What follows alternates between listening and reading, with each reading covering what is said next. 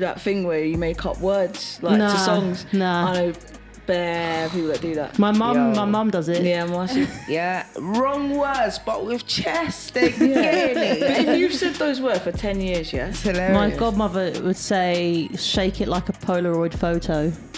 Rather than like a Polaroid photo. Stop.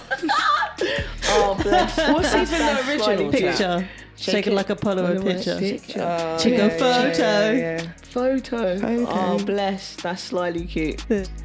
I'm a scissor sister. That's what my mum used to do. I'm a scissor sister. That's what my mum would go, I'm a scissor sister. What was it?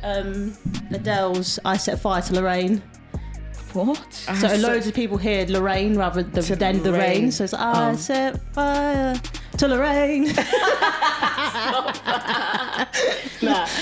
That was hard, man. Have you listened to that album?